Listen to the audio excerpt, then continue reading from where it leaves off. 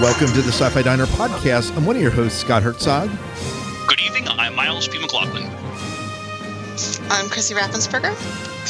And I'm Dave Sellers. And tonight we have joining us a very special guest, John Jackson Miller. Welcome to the show. Hey, glad to be here. Yeah, so we'll introduce him a little bit more, find out a little bit more about him in just a second. Miles, we're a diner, and we know that it's takeout only right now because of the virus, right? What's on our menu for takeout tonight? So this evening, we'll still talk about what's going on in our sci-fi world, but we're starting our journey in reviewing all the Star Trek pilots, and we're at the very first one. We're going to talk about the Cage, and Mr. Miller here is going to help us out. He is uniquely qualified to do so. Right. And we're going to have a conversation with Miller a little bit, who is an author in his own right, author of The Enterprise War and the upcoming Star Trek novel Die Standing, coming out in July 14th. So, that's what they tell me, yeah. That's what they tell me, assuming that COVID-19 doesn't push it back. Is that pushing author dates back at all? The book is going through its final round of proofreading this week, so it's on my desk at the moment. It's still scheduled for July 14th, but, it was also going to sort of premiere, at San Diego at Comic-Con, and we have no idea what's happening with San Diego Comic-Con. So we'll have to see. So who knows, right? Who knows? That's right. So, very good. Well, John, tell me a little bit here. It's okay. I call you John, right? Or you want Mr. Miller? Yeah. Mr. Miller. No. Okay. That's okay. Okay. So, John, tell us a little bit. You're writing. It's fun to watch authors who write in what I call both streams of fandom, both in Star Wars and the Star Trek universe. You have to be well versed in both those universes, and that indicates a youth. Maybe misspent at times, where you spent a lot of time into them. Tell us a little bit about how you got into the Star Wars and the Star Trek franchises. Both kind of overlap, almost at at various different times. I was 9 years old when Star Wars came out, and that was a huge part of my early teen years. As those movies were coming out. And yet at the same time, Star Trek, when I was a kid, the animated series was on, the regular series was on in reruns. I was actually born the night that the episode A Piece of the Action came out, the one where they all go to the planet where they learn how to play Fizbin, and they use all the props from that other Desilu production, Mission Impossible. So we have this sort of thing where as Star Trek kind of goes away for a while, Star Wars becomes bigger, and then when Star Wars goes away for a while, Star Trek becomes bigger because Return of the Jedi goes away. It happens in 1983, but then we're beginning to get into my favorite of the early batch of movies was Search for Spock. And so that sort of gins up my Star Trek fandom. And then by the time we get Next Generation, I'm able to actually watch that series as it's coming out, like people did in the 60s. And so these things have sort of, overlapped with me. Later on, I work in the comics industry, editing a trade magazine for the comics business. Working, I ran Comics Buyer's Guide. I ran Scry magazine, the card game magazine. So I'm doing all this stuff, which, There's Star Wars and Star Trek licensed stuff for all of this, obviously, and then I finally I start my professional work doing comics for Marvel. That leads to me getting Star Wars comics from Dark Horse. But as far as Star Trek was concerned, I did actually pitch Star Trek prose fiction before I pitched anything for Star Wars. I had there was a book series called what did they call it? It's Starfleet Corps of Engineers. Yeah. Oh yeah. And I had pitched one of those, and it had been accepted by Keith DeCandido, who was running that line of books, ebooks. It turned out that the line was canceled before my story was to come up. I ended up reusing that whole idea for a Star Wars Lost Tribe of the Sith story, and just going from one to the other. But then later on, after I had done novel work for Star Wars, I was actually the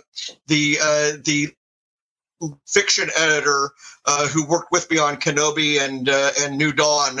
She had worked for Simon and Schuster, so she knew everybody at the Star Trek offices, and she actually recommended that they talk to me about Star Trek. So that led to me doing first an ebook, then a single novel called Takedown, then the trilogy of novels called Prey for the 50th anniversary, and then finally, most recently, a couple of novels for Discovery, including the Enterprise War, which ties in with the Cage. So, very very long story short, that's sort of my Star Trek story.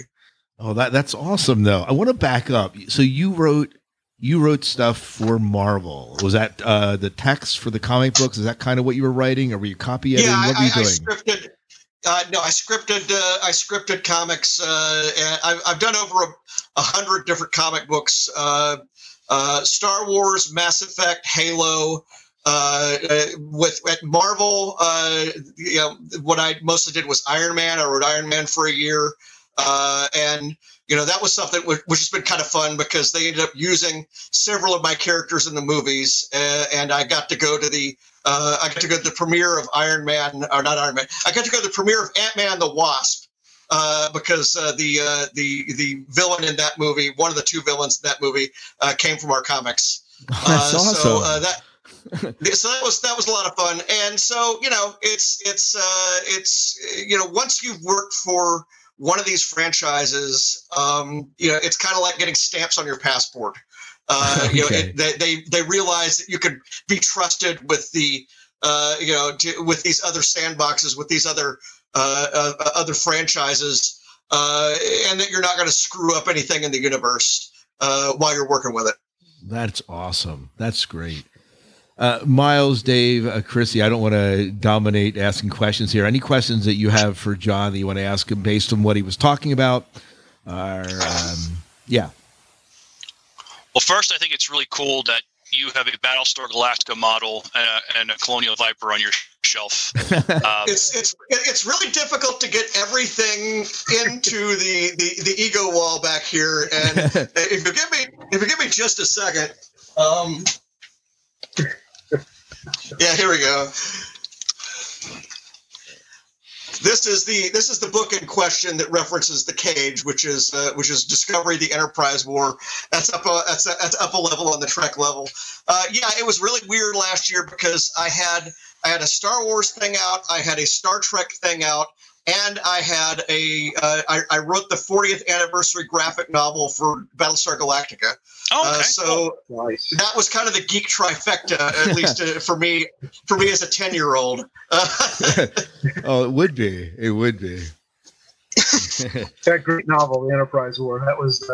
I used to do most of my reading through audiobook anymore. Really enjoyed that. But even the audiobooks are awesome. They really are. The Prey trilogy, amazing. Just want to say that is my favorite trilogy book set that I've read so far. I love bringing Kruge back into it. I appreciate that. That writing that thing nearly killed me because I wrote all three of those novels at once. They came out monthly during the 50th anniversary, and yes, not only did writing that much, because it was a third of a million words, and you know that's no plan ever survives that. But yeah, you talked about the audiobooks. All of our audiobooks so far have been narrated by Robert Petkoff, who is this great Broadway actor, just done wonderful work. And you know, he had said that the toughest voice to do was Krug, because again, it's just he's it's give me Genesis. I mean, it's just there that whole time. Well, I mean, he was. I think he was really glad when that character exits the scene in that trilogy. Surprised cleared his throat. Oh man! But that's actually another fun thing. And if you give me a second to grab something from the greed wall or for the ego wall again, hang on a second. I call it the greed wall, the ego wall. Yeah. I wish I had an ego wall. Yeah, I have like some ego shelves. That's. Oh yeah, I saw. Oh wow. Oh yeah. Yeah, that is Christopher Lloyd. Look at that. With me and the Krug books. So Fantastic. Nice. That is awesome. Fantastic. And I told him I brought his character back to life, and he went, "What?"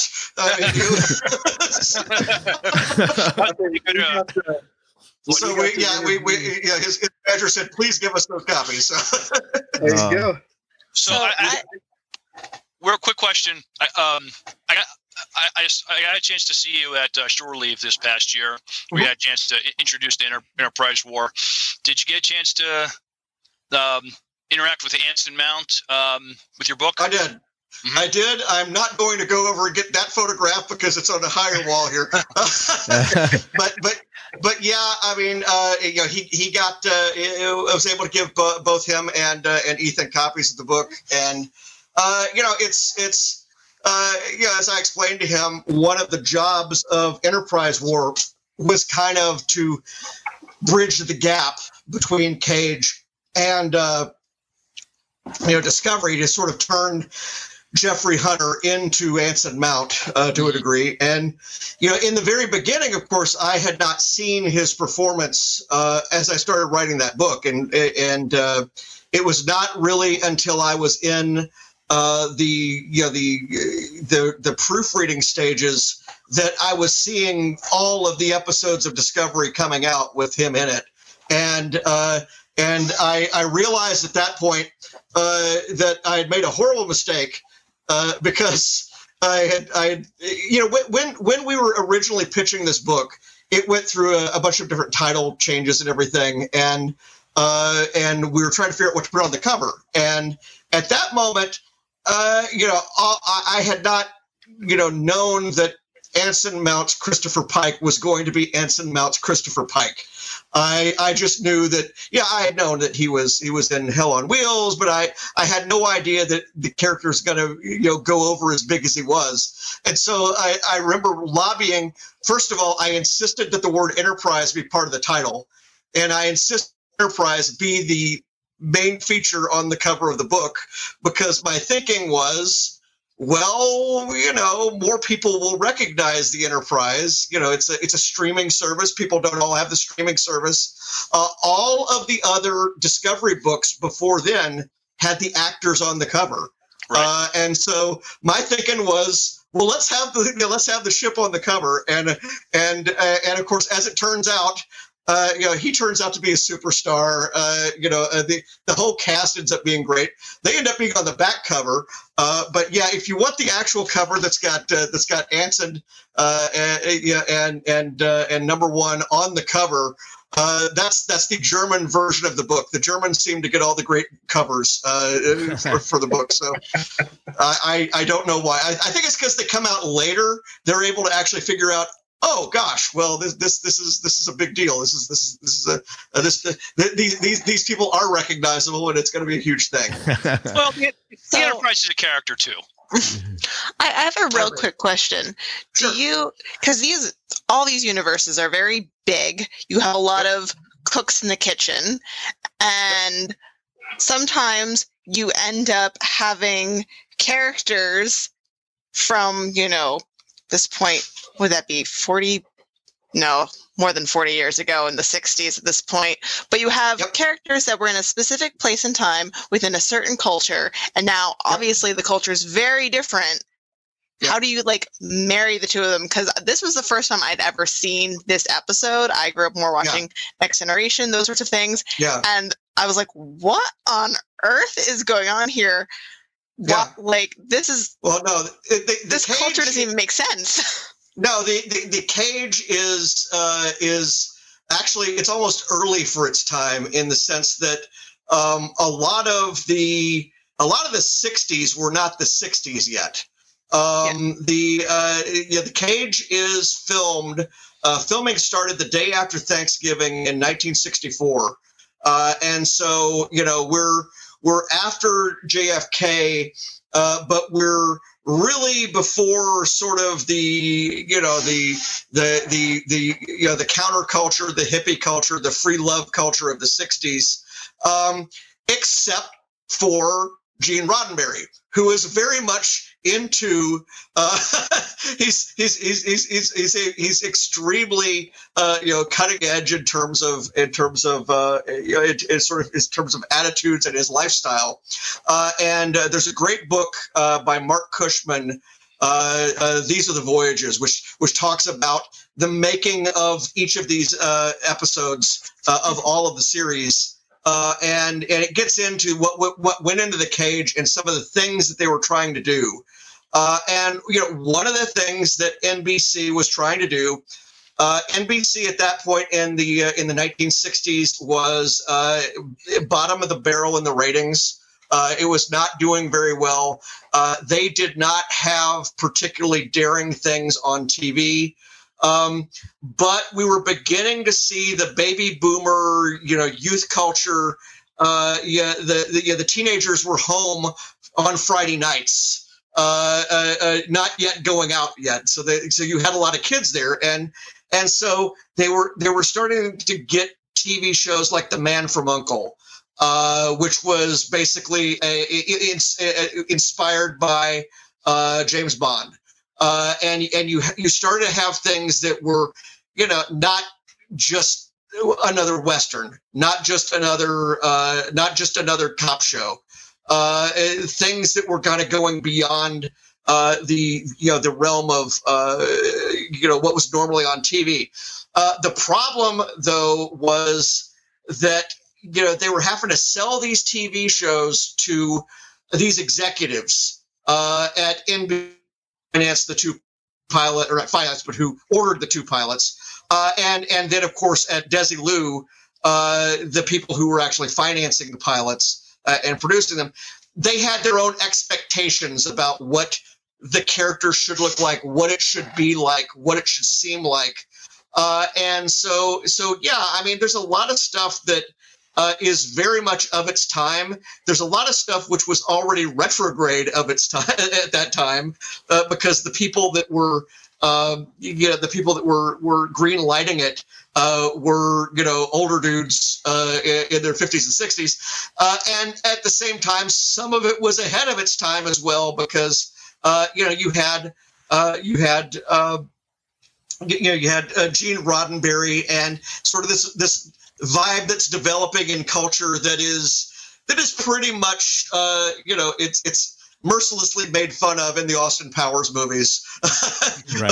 over the next while with people in mini skirts and things like that, and it's sort of the go-go aspect of things. So yeah, I mean, it's whatever we're doing, we're having to sort of update. And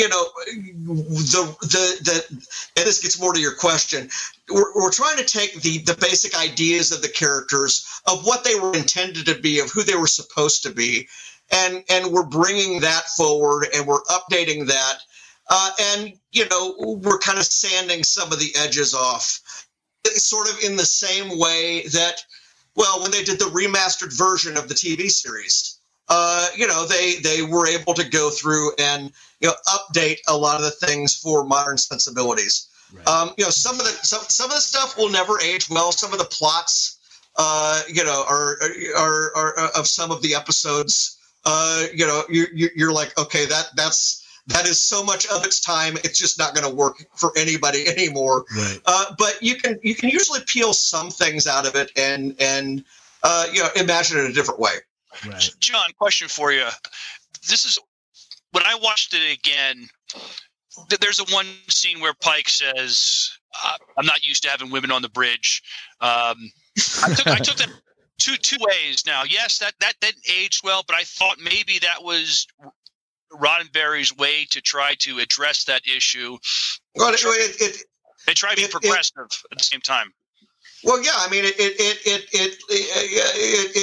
sort of lampshaded or put whatever the phrase is for he made an asset out of what was possibly a drawback in the minds of the people who were going to be watching this and trying to approve it. Remember what the purpose of the pilot is. The purpose of the pilot is to give NBC's executives something that they can take to the advertisers, something they can take to the upfronts and say, here is what this show is kind of about, and here's why you need to give us money. It is because this is going to be a very expensive show, and so he's trying, or they're having to try to do a bunch of things at once with a pilot. And one of the difficulties, if you read Cushman's book about the responses from the NBC guys, and it was all guys,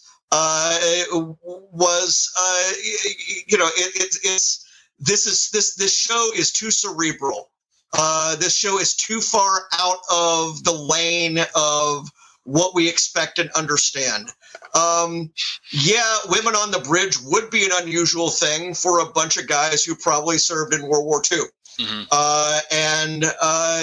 This is and of course the funny thing is everybody at Desilu, which is producing the TV series, is working for Lucille Ball. So right. So we have that kind who is the most powerful woman in television at this point. So I think that they're having to sort of shoot this gap here and make something that is gonna both be accepted by the suits in the room and what they think the advertisers are going to want, and at the same time he's got to write something which is he knows is going to appeal to the kids that are going to be watching, and at the same time as that, it's got to be something they can physically put on, something they can afford to do, something that doesn't break the bank. And you're trying to do all of these things, and it's not surprising that most pilots don't get picked up, and it was not surprising that this pilot did not get picked up because this pilot has problems. In terms of what they were probably going to go for in the 1960s. Yeah, but they liked it enough to order another pilot, in the midst of it, right? But Desilu didn't necessarily. The Desilu executives thought this thing was a nightmare. It was ridiculously expensive, and the last thing they wanted to do was sink any more money into it. And again, this is where. I did an article for Entertainment Weekly's Star Trek guide that they did a couple of years ago about Lucille Ball specifically. I talk about Lucy a lot, and this is kind of weird. Before I did anything for Marvel, I actually pitched a friend of mine. He was running a company called TV Comics at the time, and we pitched an I Love Lucy comic series. And so the very first scripts I ever wrote for a comic series were for I Love Lucy. Okay. And of course, among the connections between Star Trek and Lucille Ball, in addition to Lucy having had this role at the beginning with Star Trek, her daughter, Lucy Arnaz, married Lawrence Luckinbill. And Lawrence Luckinbill is He played terrible the names. Klingon ambassador. No, Lawrence Luckenbill is Sybok. Oh yeah, okay. He is Spock's brother. So this is already a family affair. So right. And we had an in because my friend's wife was Lucy Arnaz's personal assistant at the time, and so we put together this great pitch, this great everything. I studied up on everything Lucy related, including this phase of history. Wrote what we still believe were some pretty good comics, and in fact, Lucy Arnaz really liked them, according to my friend. As it turned out, though. We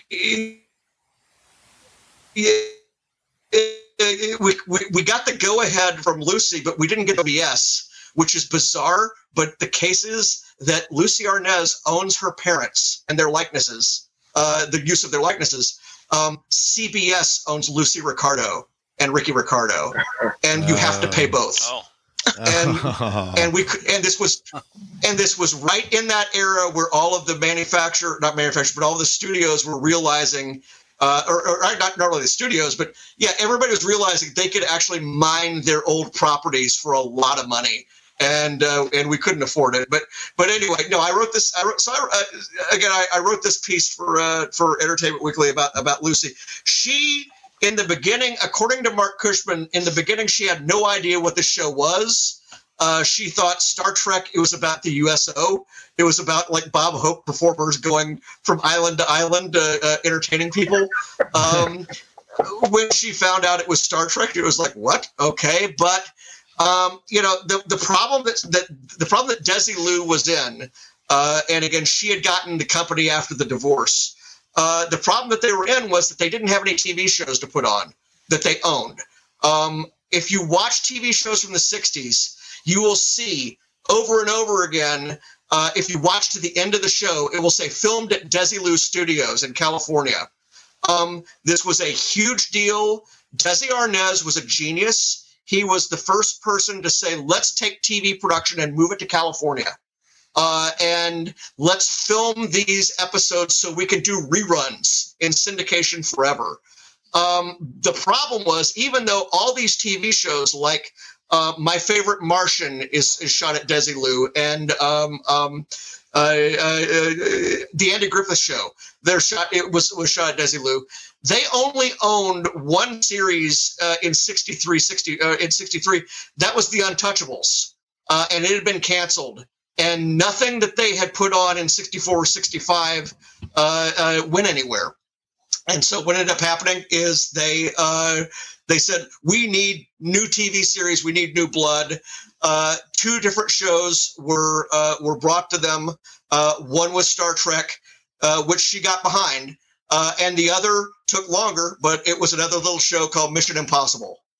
And those were both part of the packages that were pitched to Desi Lu at the time. She said, let's go ahead. We've spent all this money. Let's go ahead. Let's do the second pilot. And if you need to recast. And of course, that's exactly what they did. Yeah. Very good. Very good. Well, we're kind of into the Cage right now anyway, so we might as well just continue along the Cage franchise. I do want to come back to you though at the end because you have a book coming out. So maybe at the end we'll talk Sure. about that and find out where people could find out more about you and follow you and stalk you online and all that. So tell us. So let's get into the Cage proper. What was really funny, John, before you came on, Chrissy was telling us that this was the first time that she had ever watched the Cage and didn't know anything about it. So, Chrissy, I want you to kind of recap what your expectation was going in and how mystified you were about the way this was rolling. Well, one, I was expecting a Captain Kirk, and so like the first, 5-10 minutes, I'm sitting there being like, who is this person? They're calling him Captain, but that is definitely not Captain Kirk. Wait, did I remember like William? Like maybe I only remember what when he's older. Like no, that's definitely not what he looks like. I was like so baffled and confused, and I'm like, but there's Spock, and I'm like, but where are the other people? Where are they? Like, what are they doing? Like, is this like a what? I was was just the whole time just very, very confused until they finally said Christopher Pike. And then I went, oh, and then so many light bulbs just went off in my head because like I didn't really know this character. And so for me, he was more of a new character being introduced in like later. And then I'm like, oh, wait a minute, this is where you come from. And like, so like really revamping my whole picture of this person. But then when they started talking about some of the things like, oh, you're going to go be a trader and have slaves, I was like, wait, what? Like, you don't have slaves in the Federation. You don't do that. Like, what is this? So Orion slave girls. it was like very interesting, like culture shock, because obviously I was born in 1987, grew up with Next Generation, Voyager, very millennial. And so even though I'm like super into history, love like 50s, 60s stuff, just very like, no, I even like watch a lot of I Dream of Jeannie and Bewitched, like far more than I should admit, but I absolutely adore it. I love Lucy, but 60s science fiction is its own very special place. I was going to say special hell, but whatever. Well, I mean, and even more like, because it's not like I hadn't seen any of the original Star Trek, but this episode being like even older than the rest and a very different sort of pilot episode was a very different experience. So if you have not watched The Cage as a millennial, you need to go do it right now during quarantine. You have nothing better to do unless you're an essential worker. And if you are an essential worker, you need to blow off some steam. Trust me, as an essential worker, I know. Well, I mean, science fiction on TV did not have a great name at this point. That's something else which is in Mark Cushman's book, which is that Pike was originally written for Lloyd Bridges, and Lloyd wanted nothing to do with it because it just, science fiction. There are certainly, there are smart writers in the 50s. Obviously Rod Serling, everything he does in the Twilight Zone in the 60s is brilliant. And on the film screens, you do have things like Forbidden Planet, which are somewhat more thoughtful and upscale, and certainly The Day the Earth Stood Still, which are drawing on real science fiction ideas and properties, and it treats it as an adult thing. But for television also, science fiction was always a kiddie thing. The TV show in the 1950s that all the kids would come home to watch was Captain Video and the Video Rangers, and everything. It was kind of considered juvenile, and obviously, yes, they're pitching the show at a younger audience. But yeah, I mean, Star Trek takes science fiction a lot more seriously once it gets underway, and once he's able to go out and get these great writers to work on these shows, and it sort of changes where the bar is, in much the same way that in film 1968 is when 2001: A Space Odyssey comes out. And that's almost a dividing line between, how smart the science fiction is on either side of it. Although some really, really dumb science fiction movies come out in the 1970s. Yeah. But it was the 70s. I mean, well, yeah. And again, I will simply say, anybody who wants to go see one of my podcasts about Star Wars and how it separated science fiction beforehand to afterward, I won't get into that here, but it's another chapter in this. There are these sea changes that happen, and Star Trek, it gives the writers in television permission to make science fiction smarter, and make it less goofy, not for children. Lost in Space was the reason that this TV show was not on CBS. CBS was, Lucy built CBS, but they couldn't take the show there because they already had the science fiction show. They already had it. Oh yeah. They already had Leo. Irwin Allen got there first. You can't have more than one. I mean, that's just. Yeah, I mean, that's kind of how they thought. That's which is bizarre considering that at various points earlier in the 1960s there were something like 17 hours of westerns on at the same time, or in the TV schedule at the time. Yeah. So yeah. Well, you know, I'm a TV buff. If you haven't figured that out, I'm obsessed with old TV. Oh, there you go. There you go. Yeah. Well, it makes sense. I mean, 50s, 60s, you know, kids growing up with cowboys and Indians. I mean, that was the era. And so Westerns being strong in that time kind of makes sense as filling up a lot of TV during that time. I was amazed. So this is, go ahead. The phrase they used when they pitched the show, they called it Wagon Train to the Stars. And Wagon Train was a Western TV series. And the whole idea of it was give the executives something they understand, they recognize. Right. Wagon Train was a TV series where the wagon train would go on, and they would just go on forever. And every week they would stumble into someplace else, and it'd be a new plot, and then they'd go to the next one. Well, that is kind of Star Trek, you know, in space. So makes sense. Yeah. Yeah. Wow. You know, all I can think of now is Firefly. Sorry, my brain is elsewhere. well, a lot of that too. Especially with Western in space, right? The thing that impressed me about, so I had never watched The Cage either. That being said, I knew about The Cage and I went into it knowing that the only person that I was going to see that I recognized was Spock going into this thing. I was amazed at how, and I don't know if I'm sure it was intentional on their part but how closely like the chiseledness of Anson Mount matched the chiseledness of Pike in the pilot, and so there was a neat continuity, at least in the look, at least to some degree, it felt like, and even in the coloring of the uniforms between that and bringing him on into Discovery, so. That stuck out to me because, again, I'd seen him more in Discovery than I had seen him in The Cage at this point. So that was just a comment and thought I had. Yeah. Jeffrey Hunter was a movie star. I mean, he was a heartthrob, young actor, and that was kind of what they were looking at is. Let's get somebody who is, people are going to want to have, photos of on their wall. Right. As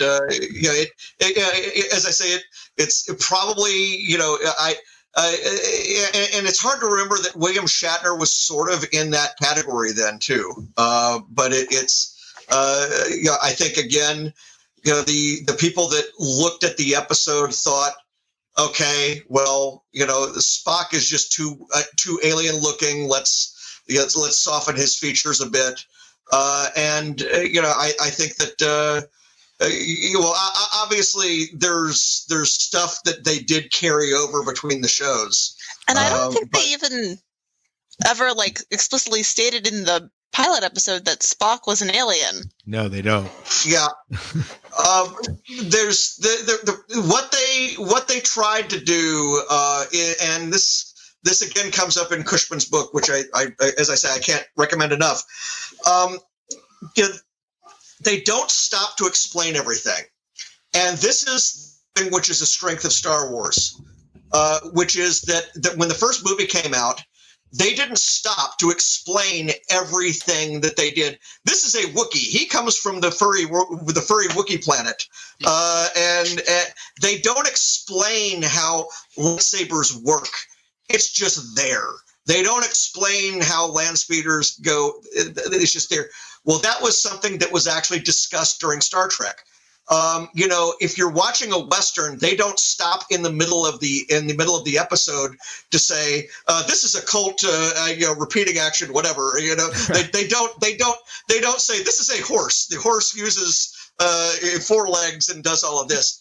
They made a point of being matter of fact about as much stuff as possible, because again, they wanted people to be comfortable with it and look, immerse themselves in that universe and not have to have everything explained to them constantly. And that allowed them to have some mystery going forward once they actually got to do a show. Well, I mean, I don't spend my day going, this is a phone. It allows me to call people. Like, nobody, like, we just live our lives, and it just is. Well, but that was a hallmark of science fiction on TV and in movies, and also in prose. I mean, the pulp magazines that science fiction it comes from. And of course, before that to H.G. Wells and all of that. But in those magazines, one of the things that they would do is they would do this self-conscious thing, it would be hand me the Fedotron, Sam, and of course you're talking about a spoon or something like that. They would give everything fake names to make it safe, and then they would have to explain what it was. Back in the old days, people had to use spoons by hand. Now I actually have a Fedotron, and that takes care of it, or whatever it is. And so, but no, they don't ever say, "Hey, we're going to beam you down," and they might throw in a line saying, Bones will say, "Yeah, I don't like having my atoms scattered across the four winds and then brought back together again." But at no point are they getting into annular confinement beams and things like that, and discussing the guts of how this stuff works. Yeah. That is for us, the fans, the obsessives, to worry about after the show is popular. Well, that actually does a service to the fans, because the fans then they go at home after the episode. How do you think that works? And it's hours of discussion, diatribe, theory, and books and manuals that come out way afterwards that the fans have kind of figured out, Yeah. Miles, you get to the point where you're like me and you can explain warp drive before your car engine. That's true. Miles, I want to hear from you. You went back. You obviously had seen The Cage prior to this. Going back and rewatching The Cage this time, what's something that stuck out to you that you wanted to kind of talk about here? Well, two of the biggest strengths I thought Star Trek always did well was that in their stories they explored the human condition, and you had a group of characters that had a close relationship or just had a dynamic interaction. This episode, the only real I thought really good character stuff was between Captain Pike and Dr. Boyce. I love Dr. Boyce. I'm sorry we never saw him again. I was kind of hoping we'd see him in Discovery, but I love that. Was the first scene they shot. Okay. Them talking about Pike's problems. So yeah. Mm-hmm. But so hopefully we'll see if we ever get a Captain Pike show. Maybe we'll see. Be interested to see if we get. Well, he's in here. Yes, and I got to read him. I got to see him in the book, which I was happy about. What I liked, what they did was with Pike, when he's captured by the Telosians, and I thought the Telosians were very well written as far as their abilities. I mean, that the only weapon they had at their disposal was this telepathy, which made you think you saw something, heard something, felt something. So when I went back, I watched The Cage. I went back and I watched the Menagerie Part 1 and 2. That's where pretty much most Star Trek fans got introduced to Captain Pike and early on. And then I also watched the Discovery episode. Oh shoot, I'm drawing a blank. It is basically the sequel to the Cage. Yeah. But I liked watching Pike. I try to pay attention more what they were doing with Pike and him trying to fight the Telosians and how to figure this out. But they almost get him with Vina as a Ryan slave girl.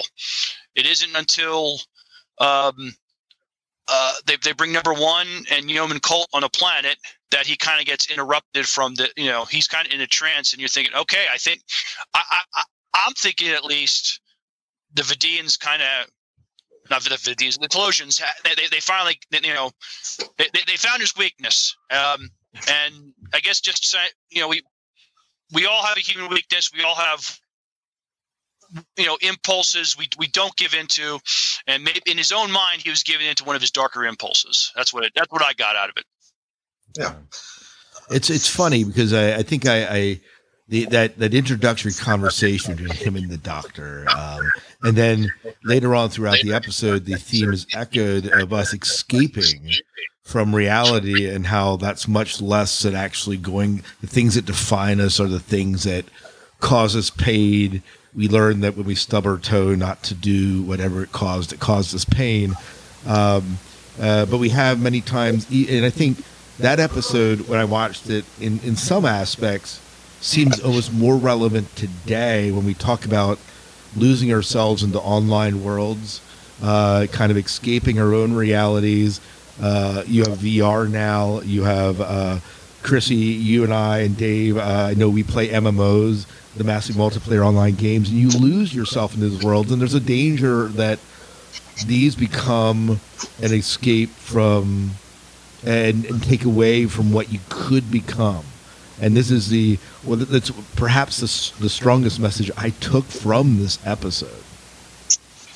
I would completely agree with that. It really struck me as, there were certain things that definitely did not age well, but the overall theme, and that's what I love about Star Trek, is that often the overall theme ages so well and is relevant today as it was back in the 60s. I mean, especially like right now, most people are hunkered down in quarantine, can go nowhere. The only thing they have is these online interactions, and it could be very easy to escape completely into an online world.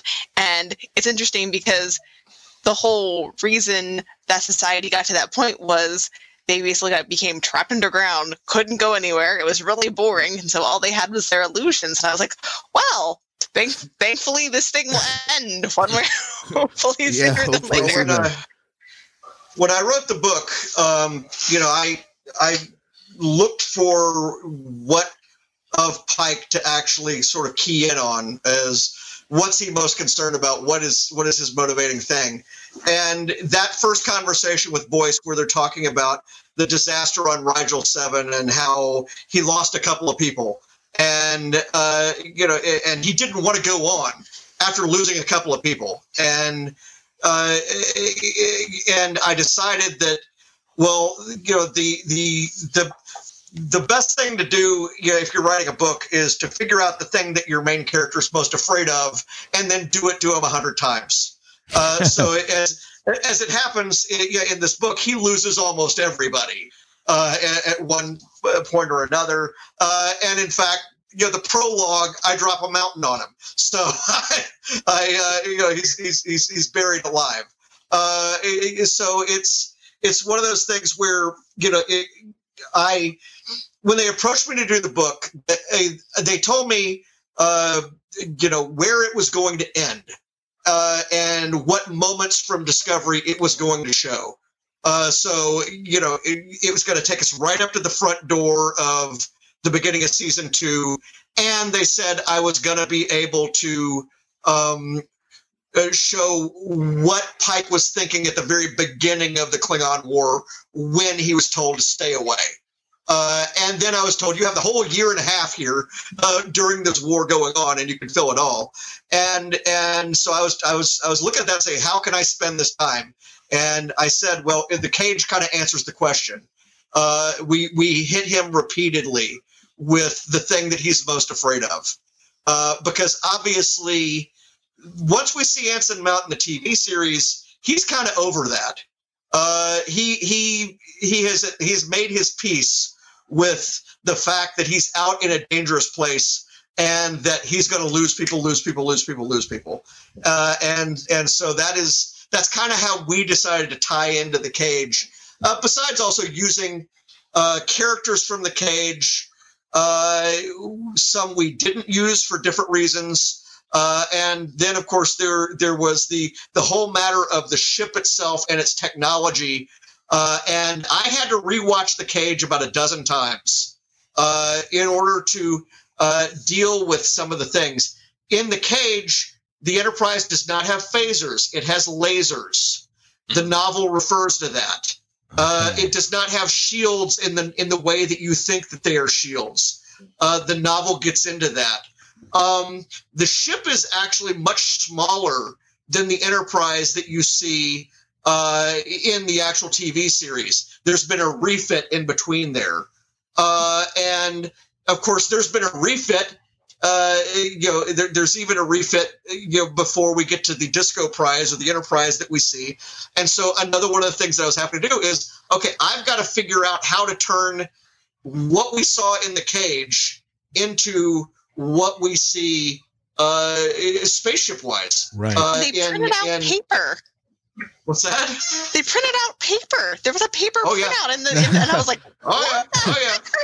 Well, of course, I had to deal with the fact that they didn't have holograms and everybody else did in Discovery. So there's a bunch of things where I'm knitting together, and I do this stuff all the time. This is what the tie-in people are paid to do, is figure this stuff out.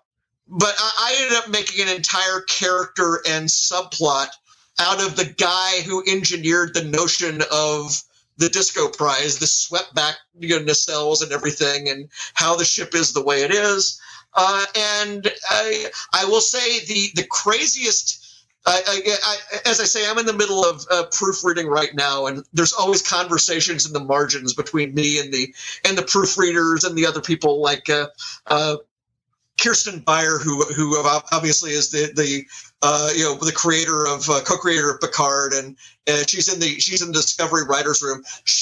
I worked with on both of these books, but also I've got notes coming from my editors at Simon and Schuster, and also now from Dayton Ward, who also writes some of the other novels. I'm sorry about that. I gotta say, just kidding.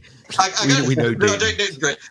I have to say the notes on this book were just insane between me and Scott Pearson, because the proofreader, because we're going back and forth over what is in the Enterprise's innards, in its guts at the same time, because there's stuff that can't be in the Enterprise as seen in the cage, or for that matter, the Enterprise that is seen in the TV show that must be in Discovery. And there's just a variety of things that, we're just going back and forth on, okay, wait. So if I do this to the ship, do the transporters still work? And of course, everybody who reads the book knows I wrecked the place. So they do. Yep. They're not getting they do not get their they're not going to get their deposit back on the Enterprise after this book, because again, that was part of my mission. I have to wreck this ship in such a way that they have to bail from it at the beginning of Discovery. Yeah. So yeah, I mean, some of the changes that we ended up doing were just really small. The helmsman was going to be Jose Tyler from the beginning. Tyler is the guy, the young kid you see in the show, and we realized we've already got a Tyler in Discovery, and it's just going to be too confusing, and so we've got stuff like that. We have stuff that came up that we still can't really explain. The character of Colt looks completely different in the Discovery series when she shows up on screen than she does in the cage. And so this is my son, by the way. And my son, just to tie this in a little bit, what we were talking about Pike kind of facing his humanity. He lost these people on Rigel. And we just got done, Kiefer and I just got done watching Next Generation, where Picard becomes Locutus, and then ends up going back home to his family plantation, and his brother and him kind of beat the crap out of each other. And you realize that what Pike's wrestling with is his humanity, is the fact that he can't save, and the fact that he did all these terrible things even though he wasn't really responsible for it. It's not totally unlike what Pike struggles with in this episode. Yeah. Dave, I want to give you a chance. I want to give you a chance. You haven't talked yet. What were your thoughts about going back to the cage here? I mean, we've been having a fantastic conversation. I want to give you a chance to talk. And before we get near the end of the show here. No, you guys covered quite the gamut. That's great. Yeah, it's very special to me. I never watched it until far later. I think when I ended up buying the first season of the original series on DVD, when actually it was on there years and years ago at this point. It's very special to me because it's the first. It is what came before everything else. And to see what they did with it, it's still funny seeing Spock smile and the women, it's humorous to me with it, but it is so different. But to see certain traits of the characters in that pilot that actually make their way into what we know and what went forward from there. The doctor who doubles as a bartender. There's a lot of McCoy. There's a lot of voice that came into McCoy. Pike and his love for beautiful women, that certainly had translated right into Kirk down the line. And watching the evolution of the Spock character from the pilot into what there's a lot there, and you really wish you could have seen more of Christopher Pike. It was probably the best thing in my mind that's come out of Discovery. Seeing the tie-in novels like Years with Enterprise War, which again was a great novel, but to get to see that character flushed out, it is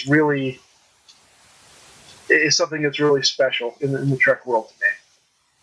Well, it's kind of astonishing that this pilot had any kind of a life at all once the TV series actually was out. I think if it hadn't been for the menagerie, where they're basically trying to save some money by recouping the expense that they put into the pilot by putting it into this 2-episode thing with a framing sequence around it. I think that it's that they were able to actually bring it back into the universe in the way they did, and in a way that you don't often see. I mean, everybody, well, not everybody. People remember Babylon 5, but how many people remember the pilot? The movie that was like 2 years before, In the Beginning. It's not usually part of what people watch of the whole thing, and again, some pilots just are completely divorced from the show whatsoever. So yeah, I mean, I was remarking that by the time I turned this novel in, I think the second episode of Discovery's second season had just aired. And I said to my editor, well, the ironic thing here is that Anson Mount has now been Christopher Pike longer than any other actor has, as of the second, episode of. Right. Yeah. Because I mean, we've got Pike in sort of the JJ Trek, but he's got maybe 16 minutes throughout that whole thing. I guess that is 2 movies, but still. Anyway, I was glad that we were able to do a book that filled such a big gap. And that we were able to draw upon, not just what they did in the Cage, but there are references to the Pike crew that we saw in the Marvel Comics Early Voyages. That was the Pike comic book that came out in the 90s. It ran for about 17 issues. The nurse that's in our book, Gabrielle. She's from that comic series. There are other characters that are that I pulled from other different Pike novels and Pike stories that had been out there. Trying to figure out who the actual engineer was on Pike's Enterprise. That was like a 3-day job. And again, I ended up making a point out of it. I mean, this is before Scotty comes along, they can't do anything. They can't keep anybody. So, very nice. We would be remiss that this is the first time I know, and John, you can correct me. This is the first time we see a female first officer. On what, on a spaceship? I don't know. If we're in TV and well, the problem with that is there's so many TV shows and movies, and it might not necessarily have been a great portrayal, whatever it was in the past. I'm trying to think about it. I'm not sure. You're probably right. But I'm happy to go back and think of all the sort of the pulpy movies of the 1950s. If they would have gone that direction or not, I don't know. Right. Yeah. Right. Another thing I liked about the cage, you kind of get. There's a first time. I don't know. See where things are to scale, like when they take the camera angle up to the top of the bridge and then they go inside the bridge. I mean, for its time, I thought it was very cutting edge to do something like that. And this is before CGI or anything like that. I thought that was one of the coolest things I thought when I first saw that. I agree with that. Going in the bridge like that. Yeah. Oh yeah, and again, the question is always which parts of this were in the original and which parts of this were in the remastered version. And so I'm always having to go, was that there originally or was that not? But oh yeah, I mean and of course the decisions they made right there at the beginning. The ship is not going to land. We're going to have transporters, because we can't afford to keep doing shuttles all the time. Mm-hmm. Brilliant idea. It's absolutely it's story gold. Right. It allows any writer to forget. It allows any writer to go immediately to the action. Right. And that's and that was I will say one of the advantages to working Star Trek versus Star Wars or Battlestar Galactica or something else is getting the people in and out of the ship, the big ship, and getting them onto the planet or not. It's always something. It's one more chore to do, and a lot of the times with the Star Wars vehicles, you're going, how does this thing even land? Can it? I don't know. Why do they have them on like giant stilts, like walking around? Like that doesn't seem even remotely. And then they get like crushed by logs. Like what? Lasers, pew pew does not work, but logs. Oh yeah, no, giant logs. That's that takes us into a whole other realm of discussions. Right. I'm just saying that. Right.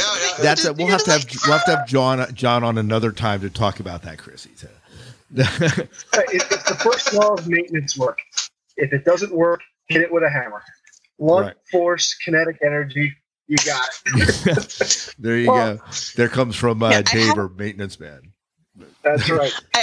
I do say that I really appreciate someone who has such an eye for detail to be able to marry everything. Although, do you ever get like those, I'm not going to call them like, those will be like, actually, you missed this little detail. Like, do you ever have that? Well, this is something where I've done this enough years that, when I first started working in the universe, I thought I was a fan in various universes. I thought I was a fan. And then, of course, I had my encounters with the people who knew everything. Right. And then I had to start doing more diligence, doing more homework. But, you talked about that Prey trilogy, the Klingon trilogy I did a few years ago. I went and located a Klingon teacher from Sweden to work with to develop the new words and that we came up with to make sure that they passed muster with the 1% of the audience that spoke Klingon and understood that. Right. And I'm like, only 1% of the people are going to care, but we worked really hard on that, and in fact, he provided an audio file for Robert Petkoff. So that he was actually, when he was doing the audio readings, and it's like you start going through the book and it immediately opens. Revenge the dish best served cold. Well, and I didn't say that even remotely right, but Robert Petkoff says it exactly right. That is funny. But you got to kind of do that, because otherwise the people are going to call you on it. And I have found, and as I said, I've worked on a lot of different franchises. I have found that people can. I have worked in franchises where I was not really a fan. People can tell. People can know right away. You can ape it to a point. You can sort of fake it to a point. And in some things, it's okay. I wrote Simpsons comics. I have not watched every single Simpsons episode. I don't know anybody who has. I don't think the writers really care. I had lots of ideas shot down because they'd done them before, and I'm like, well, how was I to know that? It's like, yeah, nobody really knows. But no. One of the things that I don't do anymore, I really try not to, if I can help it, take video game work anymore. Or not video game work, but video game adaptations. I wrote Mass Effect. I wrote Halo. Mass Effect comics. I wrote Halo comics and prose. I wrote comics for another video game called Smite.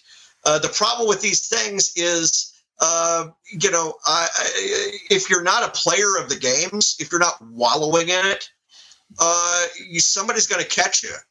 I wrote the Knights of the Old Republic comic series for Star Wars, and it ran for 5 years. I made sure to set that 8 years before the games, because I was like, if I set it after the games, I'm going to have missed this conversation or that conversation that these characters had just because my guy went down a different hallway. There's a really amusing story from actually World of Warcraft. So the writers are up there on the stage, like, talking, and this, like, super fan basically gets up and is like, telling them all the things that they missed in the lore. And they're like, well, we wrote the lore. And he's like, oh, but you missed this thing and you were inconsistent here. So I think they ended up just hiring the guy because the lore masters that in the game weren't able to keep track of all the details that this guy was. And it's just like, and the trick with all this is just balancing lore and story. I mean, people, my job is story. The lore is a bonus. Right. How stories connect is not a story. And so, and at some points, you just do have to say, okay, this particular story does not fit anymore. And that doesn't kill the story, but, the stories must go on. Right. And this is something that we've had to deal with. Obviously, heck, I wrote the first story in the current iteration of Star Wars canon. And about 6 years ago, with the novel New Dawn. And of course, we're going through it a bit now as well with Picard and what has Picard done to the other novels that come afterward. And again, I think as we said back at the time, how stories fit together is not the most important thing. It's whether you enjoy the story. Right. No, absolutely. Well, before we wrap up, we have two things I wanted to ask you about. The first one's going to be a quick question for you. Cushman's book. Can you tell us the title of Cushman's book, and is it available, or do you have to find it used now? These are the Voyages, and it is on Amazon. It's also available in ebook. He's done them for the original series.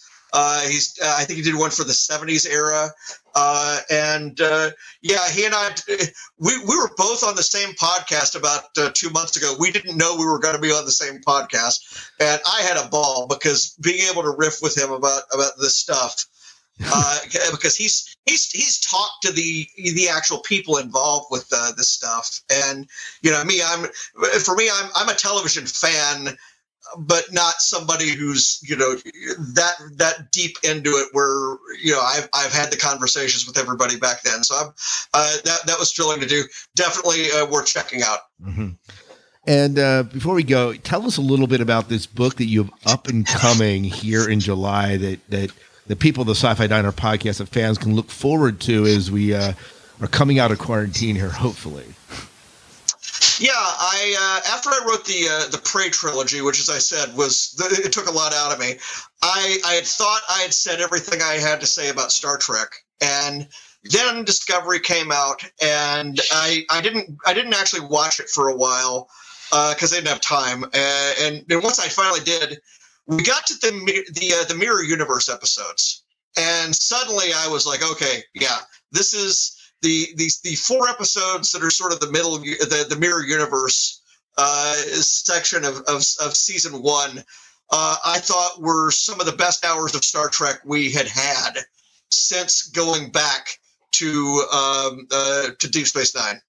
And when I was offered the chance to do Enterprise War, I did it on the grounds that I liked what I had seen in that story arc, and so after I did Enterprise War, they came back to me last year and said, this is a little bit out of your zone, with the whole military science fiction thing. This would be more of a spy thing.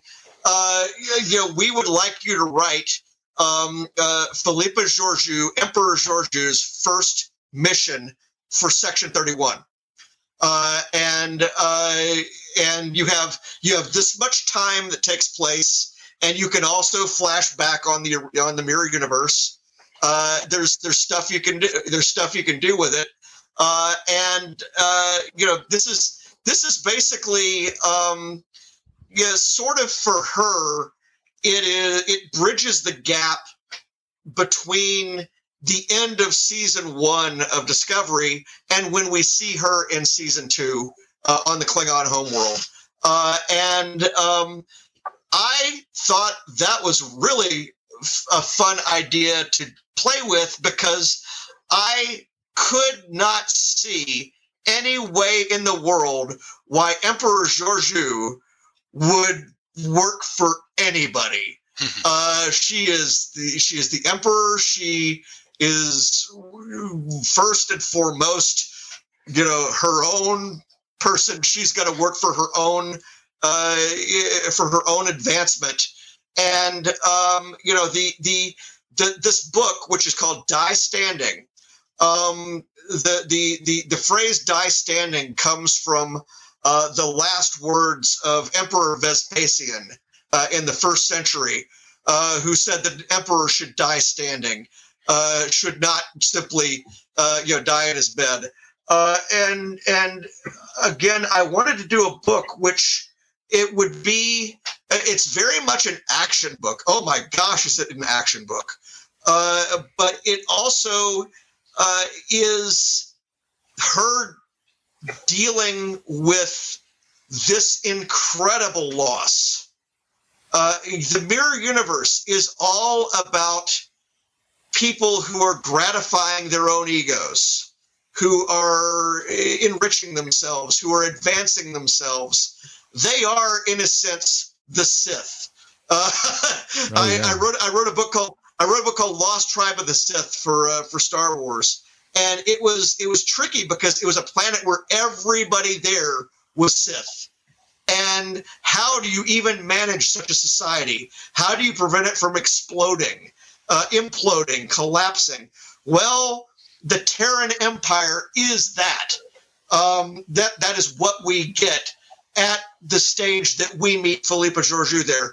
And she's taken against her will into our universe.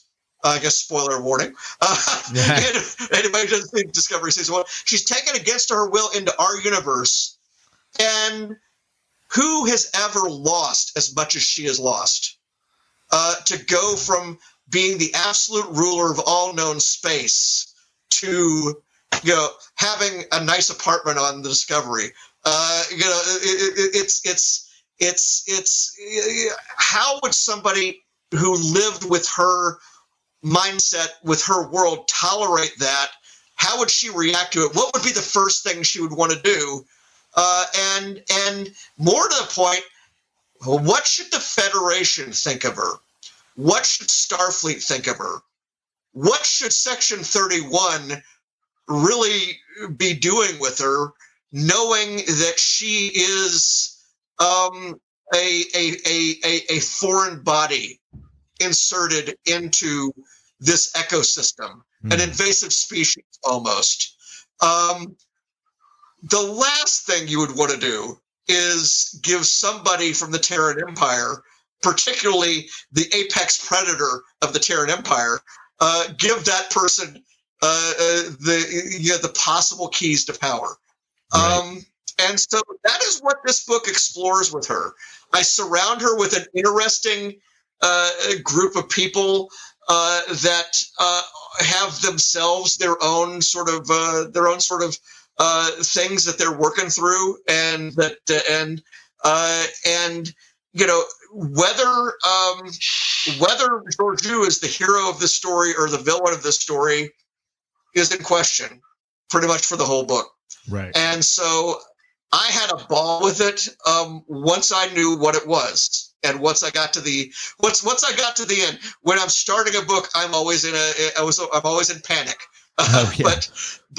But yeah, I'm really happy with this one, and I'm just hopeful that people will get to buy it. Right.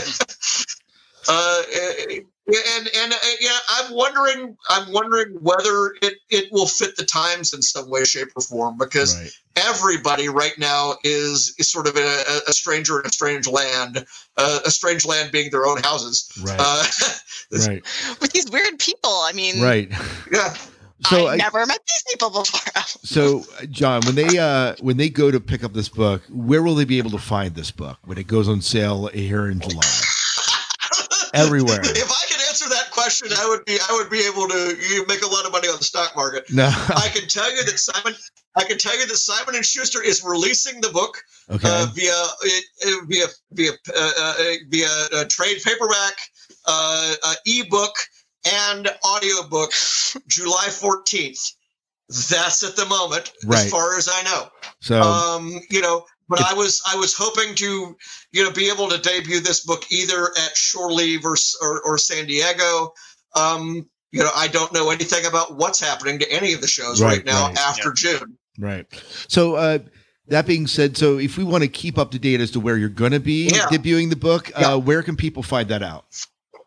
They can go to farawaypress.com, where they will find pre-order links to Enterprise, to all my books, but specifically to Die Standing. On my Twitter, that's JJMFaraway. My Facebook is John Jackson Miller. And the other thing that I'm increasingly spending more time on, because I have more time to deal with it, I also have a website about comic book history called Comicron that I run, COMICHRON.com. And I didn't get into any of that stuff because if you thought 1960s television was a left field rabbit hole for me to go off into, that's yet another one. Comic history is another one of my another one of my things. Another black hole to delve into, but another obsession. Yeah. Well, John, we just appreciate in such a deep way of you coming on, talking about the Cage, and not only it's not so much that we dissected the Cage point by point or plot by plot, but we got a good context for where it fits into history, where it fits into really the Star Trek universe and how it's evolved over time. And I think all that's important, and it gives a fresh perspective to an episode that certainly has been dissected on podcasts before. And so it's fun. And we just, Miles, thank you so much for bringing John on here and inviting him onto the show. And maybe sometime down the pike we'll have a pun intended there, by the way. But have you come back on to the show sometime to maybe talk comics or something else. Okay, sounds good. Yeah. So, anyways, that's fantastic. Well, Miles, you're quiet there, but I know that we've had John. John's been sharing a lot. It's been great to hear from him. Do you want anything else you want to say before we go out of the show here? hopefully the quarantine will be lifted soon. And John, you get to debut your books at Shore Leave and Comic-Con. We're planning to go to Shore Leave, so I'll make sure say hi to you and like we're there. Yep. Well, as I say to everybody, may the force prosper. Yeah, absolutely, absolutely. Well, Miles, why don't you go ahead and take us out of the show? All right. Till next time, good night and good luck. Well, thank you so much for joining us here at the Sci-Fi Diner, and we'll see you in a couple weeks when we'll have a new menu of takeout items to take home with you.